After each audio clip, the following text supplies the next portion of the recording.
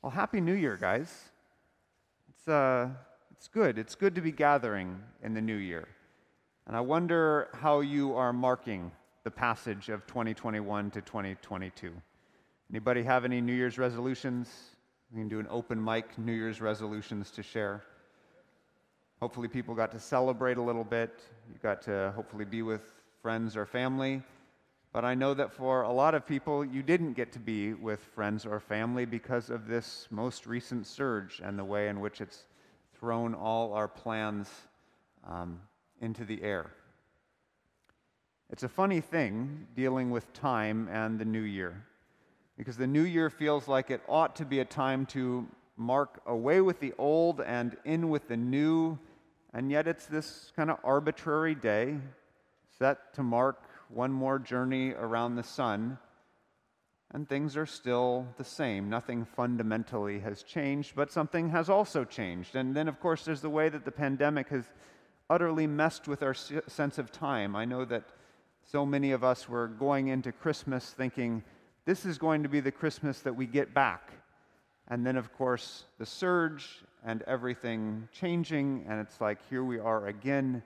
And it messes with your sense of time. It flattens our sense of progressing from one thing to the next.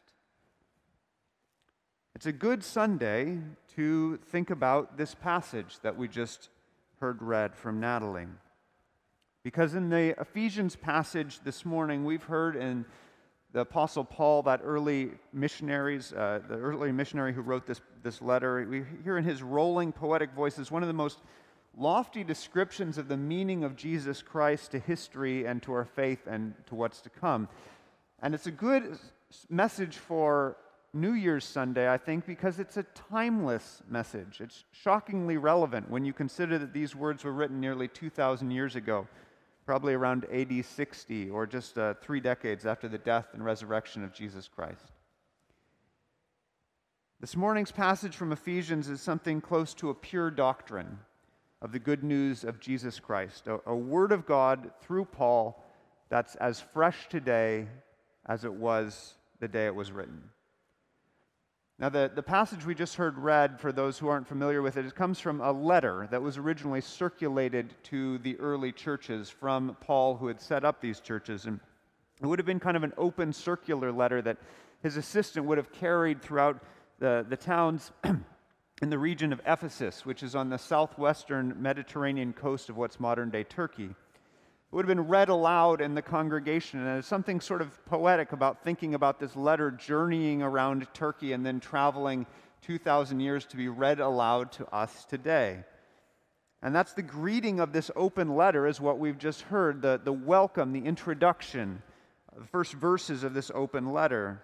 These 12 verses of this good news that encouraged brothers and sisters in the faith nearly 20 centuries ago, and it's now come to us. So let's jump in. I encourage you to follow along in your smartphone or in the Bibles in front of you. It's Paul's letter to the Ephesians, verses 3 to 15. Blessed be the God and Father of our Lord Jesus Christ, Paul begins, and this is really the point of the whole passage. Blessed be the Lord God and Father of our Lord Jesus Christ. Blessed be God. In the original language of the Bible, the following 12 verses are actually just one long sentence. It would be a train wreck of semicolons and commas to replicate it exactly in English. But it's important to know this sort of jumbly sentence structure, because what it means is that everything Paul goes on to write in verses 3 to 14 is really just building on this opening core declaration. Blessed be God. Blessed be the God and Father of our Lord Jesus Christ. In the weeks leading up to Christmas, we had heard another Bible passage that opened by blessing God, if you were around for that. When Zechariah, John the Baptist's father, got his voice back and he said, Blessed be the Lord God of Israel, who's visited and redeemed his people. And there we saw that to bless God was to speak well of God.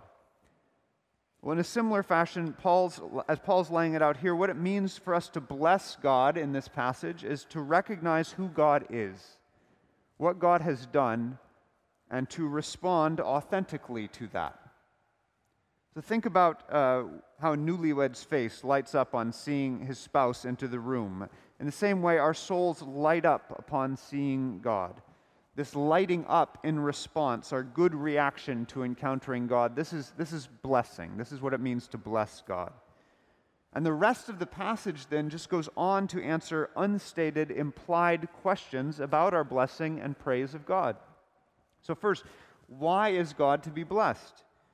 Because, Paul writes, God has blessed us in Christ with every spiritual blessing in the heavenly places. God has blessed us in Christ with every spiritual blessing in the heavenly places. And doesn't this sort of neatly describe the inherent tension of following Jesus? We have blessings, but we can't put our hands on them all the time.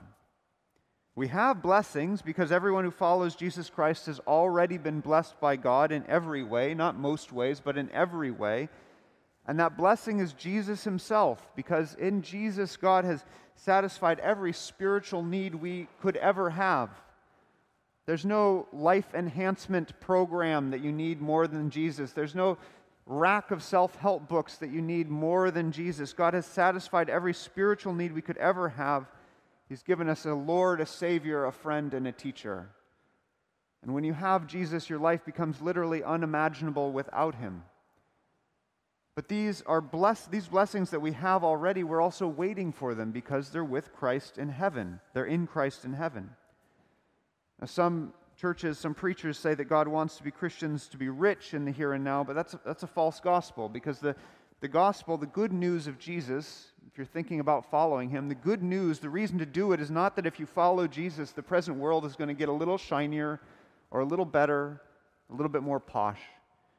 The good news of Jesus, the reason to follow Jesus, is that our world, where pain and sorrow and capricious suffering lurk around every corner, that our world is in fact being made new into the kingdom of heaven. And our hope is there, in the heaven that God is making in and through Jesus. So this is why God is to be blessed, because God has blessed us. God has blessed us, and this is why we bless God. This is why Paul opens by blessing God. But why then have we been given this blessing? There's the real rub. Is it because we're good and deserving people? Is it because we've earned it? No, it's for no other reason than God's own good pleasure. Verse 4, He chose us in Christ before the foundation of the world. Let's sit with that for a second.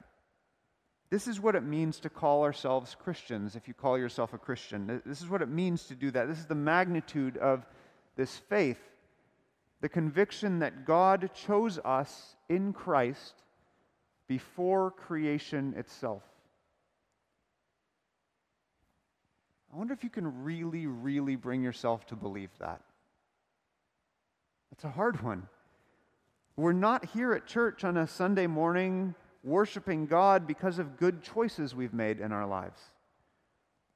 If you call yourself a Christian, it's not because you passed some test, like you were good enough or smart enough or polite enough or brave enough or strong enough. We're not Christians if you're a Christian because in this faith we've discovered a community or a value system that's good for social justice or that helps us deal with our problems. And all those things are in fact true. The church is good for social justice. The church does help you deal with your problems.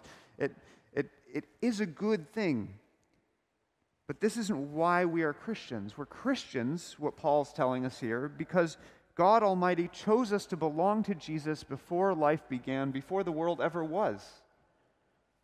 How different is this sort of religion from the ways that our culture often imagines religion? People talk about spirituality. You go to Indigo and you look at the spirituality section. There's a hodgepodge of sort of various preferences that you might have for kind of engaging the transcendent. People talk about spirituality as if it were each individual's customized set of superstitions and beliefs, and we imagine that spirituality, like job choice or fashion sense, is about our personal preferences for what we find meaningful, but that's not what Scripture says. Our faith isn't some contingent reality. It's not one possible lifestyle alongside all the others. It comes from the goodwill of God. I can't say that I understand this perfectly, but I hope I understand it better than I did. And there was a time when I didn't get this at all. I was a first year of university, I majored in religious studies, and I was taking a class on the history, religion, and culture of India. And I had been raised outside of any faith background whatsoever, and part of my academic search was my own search for meaning, and I thought this looked interesting, and the history, religion, and culture of India, and so part of this was my own kind of searching in this way, and there was this, the professor was straight out of central casting. He was sort of a former hippie, and he studied these Indian poets of divine love, and people just hung upon his lectures, and everybody loved him. He was a tremendously charismatic guy. And then it came out one day in the course of the lecture that he himself was Catholic, that he was not in fact a practitioner of these religious traditions that he studied. And I went up to him afterwards because I was baffled by this. I thought, how can you be, because his mind, had a brilliant mind, a brilliant analytical sense, and a deep respect for these traditions that he studied. And I said, how could you study these things and not be a follower of them? And he said something that was just kind of in passing, like a student talking to a teacher on the way out the door, but it's one of those conversations that I think I'll remember for the rest of my life. And he said, well, it wasn't really up to me. It wasn't really up to me. I didn't ask him to unpack it. I didn't ask him to get into it, to explain what he meant, but I think what he meant is something akin to this. The sense that we are chosen before we choose. We're chosen before we choose. It's not up to us. It's not up to us. And I don't know if you've chosen God yet. I don't know if you've made a choice to follow Jesus, but whether you have or you haven't yet, God has already chosen you. God has already chosen you in Jesus before you ever were. In other words, God chose you before you could do anything that would make you worth being chosen or not being chosen. Imagine waking up from sleep and you hear someone saying the sentence to you, I love you. That's what life is like, God loving us before we're even born. We're here this morning, whether in person or online, because God brought us here. Just as we've been blessed with Christ in heaven, so too we were chosen in God before the beginning. I wonder if you can let your soul hear these words. Not mine, Paul's. Does it begin to feel, can your soul feel the urgency and the impulse of the only possible response? If this is true, if you were chosen in Christ before the foundation of the world, then blessed be the God and Father of our Lord Jesus Christ. So we've been given the blessing of Jesus because God decided it. But what have we been chosen for? Paul continues, to be holy and blameless before him in love and destined for adoption to his children, as his children through Jesus Christ, according to the good pleasure of his will. To be holy and blameless before him in love and destined for adoption as his children through Jesus Christ, according to the good pleasure of his will. So here's what this means. In Christ, you are a holy and blameless child of God. And that can sound like church talk. What's that mean, holy and blameless child? But consider the imperfection and blame that exists in all our normal relationships. We're just coming out of Christmas. I hope you got to see your families. Anybody have a perfect relationship with their families? I mean, Mike's not picking up that wasn't a laugh line, but I'm glad it was that kind of Christmas. Anybody never have any harsh words with their families, or anything that you would take back, anything that you wish you could repair? Even with those we love the most, we still guard ourselves. We put up our walls of self-protection. We establish healthy boundaries, right? This is part of being in modern families. We keep part of ourselves secret, but not with God. In Christ, we have no shame before God, and that's not because we have nothing to be ashamed of, but because we can keep it hidden, like God doesn't see, but you are totally known, and you are totally loved. Every part of you. The parts that you don't even know about yourself. The parts that you don't like to admit about yourself. You're totally known, totally seen, and totally loved. And this is because, as Paul writes in verse 7, we have redemption in his blood, the forgiveness of our trespasses. To modern ears, salvation by blood can sound barbaric and strange, but its meaning is simply this, that Jesus Christ, who is God in flesh, poured out his life for love of us, and when he did that, it broke the barrier of sin that stood between us and God. In Christ, you are perfectly known, perfectly pure, with a perfectly clean conscience. And this total truth plus total acceptance equals a total and perfect love. And this reality can feel far away on a daily basis, but the blessing is there. It's in heaven with Christ, and someday we will know it fully. And even today, you can know it in part. Blessed be God and Father of our Lord Jesus Christ. And so what then is the ultimate fruit of this blessing? That we receive the blessing of Christ, Paul writes, to the praise of the glory of God's grace that he freely bestowed on us in the beloved. The praise of the glory of his grace. Let's take these backwards, beginning with grace. To the praise of the glory of God's grace. It is grace that we've been chosen as blameless children of God in Christ. Grace, another word often heard in church, but you don't hear a lot about grace at your workplace. But what it means is this, it's a gift freely given. That God had no obligation to choose us in Christ. We did nothing to deserve it, and yet here we are. This divine love open to us. And this grace is glorious. It's a word you might use to describe a sunrise or a spray of wildflowers or a work of art or whatever, a magnificent building, a symphony. Glory is when something boggles our senses, that overwhelms us to behold. So the glory of grace, to see, to hear, to smell, to taste and touch God, taking on flesh, dying for us and rising to a life that awaits us. And when we behold this glory with the senses of faith, when we really know what God has done for us in Christ, well then what can we do but praise it? What are the responses left to us? If someone gives you a gift that's beyond imagining, what can you do except praise it? Exult in it. We can't be nonchalant as if we'd be equally blessed if Jesus had never existed. We can't be self-congratulatory or politely satisfied as if the glory of God's grace is something we'd brought about ourselves or even deserved. We can't be reserved and, oh, thank you very much for that grace. We can't be wistful as though God could have given us a better gift than God's self. No, unless we close our eyes to what God has done, our only response to the glory of God's grace is praise. Proclaiming with our words and our deeds and our bodies and minds, blessed be the God and Father of our Lord Jesus Christ.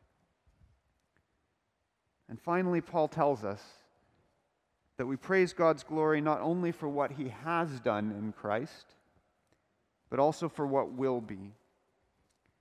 God has made known to us the mystery of his will, Paul writes, that his plan for the fullness of time is to gather up all things in heaven and on earth in Christ. The fullness of time. I said at the outset that time feels funny right now. It feels like time isn't adding up to anything in some ways. It feels like it's one day after another, one season after another, maybe even 1 year after another. But this wonderfully pregnant phrase, the fullness of time, that we live in time and time will someday be filled. And when time is complete according to God's good will and good purpose, then all things, you and me and those who came before us and those who will come after, all things will be gathered together in Christ. So you can see the movement. We were chosen in Christ before the beginning. We have every blessing in Christ in heaven now, and we will share the destiny of all things to be perfectly ordered in Christ. What has been, what is now, what will be. What's that all mean? Well, to some extent, it's got to be a mystery, right? Who can say what the other side of death looks like? Who can say what the kingdom of heaven's going to be? We can't even predict the weather very well, least of all here in Toronto. I've seen it snowing in my front yard and sunny in my back. How can we truly wrap our heads around the idea that all things will someday be gathered together in Jesus Christ? And the fact is that our imaginations simply aren't big enough to contain Christ. because that's not how it works. We don't contain him, he contains us. We don't choose him, but he has chosen us. The blessings we receive, the future he holds, we simply don't know. But we don't need a perfect picture of what's to come in order to have some hope in it. We live in the meanwhile, the perpetual meanwhile. And we, who Paul writes, were the first to set our hope on Christ. The meaning might be better translated, who hoped in Christ before our hope was vindicated. We've been marked, Scripture says, with the seal of the promised Holy Spirit, which is the pledge of our inheritance toward redemption as God's own people, to the praise of his glory. The English translation disguises the impact of the original Greek here, which explicitly uses the terminology of a transaction. First, the Holy Spirit is more than a pledge. It's akin to a down payment or earnest money, a portion given to the present in the present as a guarantee of something you're going to get in the future. And second, the word translated as God's own people actually means nothing more than the possession, the property. So we're sealed by the promised Holy Spirit, which is a down payment of our inheritance until the redemption of the possession, which is us. We are God's people, to the praise of God's glory. So the message is more blunt, but it's plain. The possession is the church, and we wait for the fullness of time when God will redeem us completely. And for now, we are possessed perfectly and truly, but not fully claimed. We don't know what the final day will look like, but in our fleeting glimpses of the Holy Spirit, in worship, in Christian fellowship, in the work of justice and love, and every other aspect of Christian life, we see fragments of the reality to come. I hope those fragments can sustain you this week. I hope those fragments, whatever fragments you see and behold, I hope those can sustain you somewhat as you mark the passage of a new year. Whether you're excited by the prospect of 2022, whether you're feeling resigned, whether you're feeling despairing, whether you're feeling joyful, whatever you might be feeling, the passage of one year to the next, pay attention to those fragments of the Holy Spirit and the fragments of grace that are going to break through, where you can say, that's God. God's doing that. God's doing that. Because that's what's going to sustain you in this weird passage of time that we're in right now. Because it's going to call you out of the present, whether it's a happy present or a frustrating present, and call you back to this timelessness that we have heard from Paul this morning. That this is what has been, this is what is now, this is what we are headed toward. And when we see those fragments, brothers and sisters, we know that we are waiting on beauty. And that's what's in our future. So blessed, blessed, blessed be the God and Father of our Lord Jesus Christ. Amen.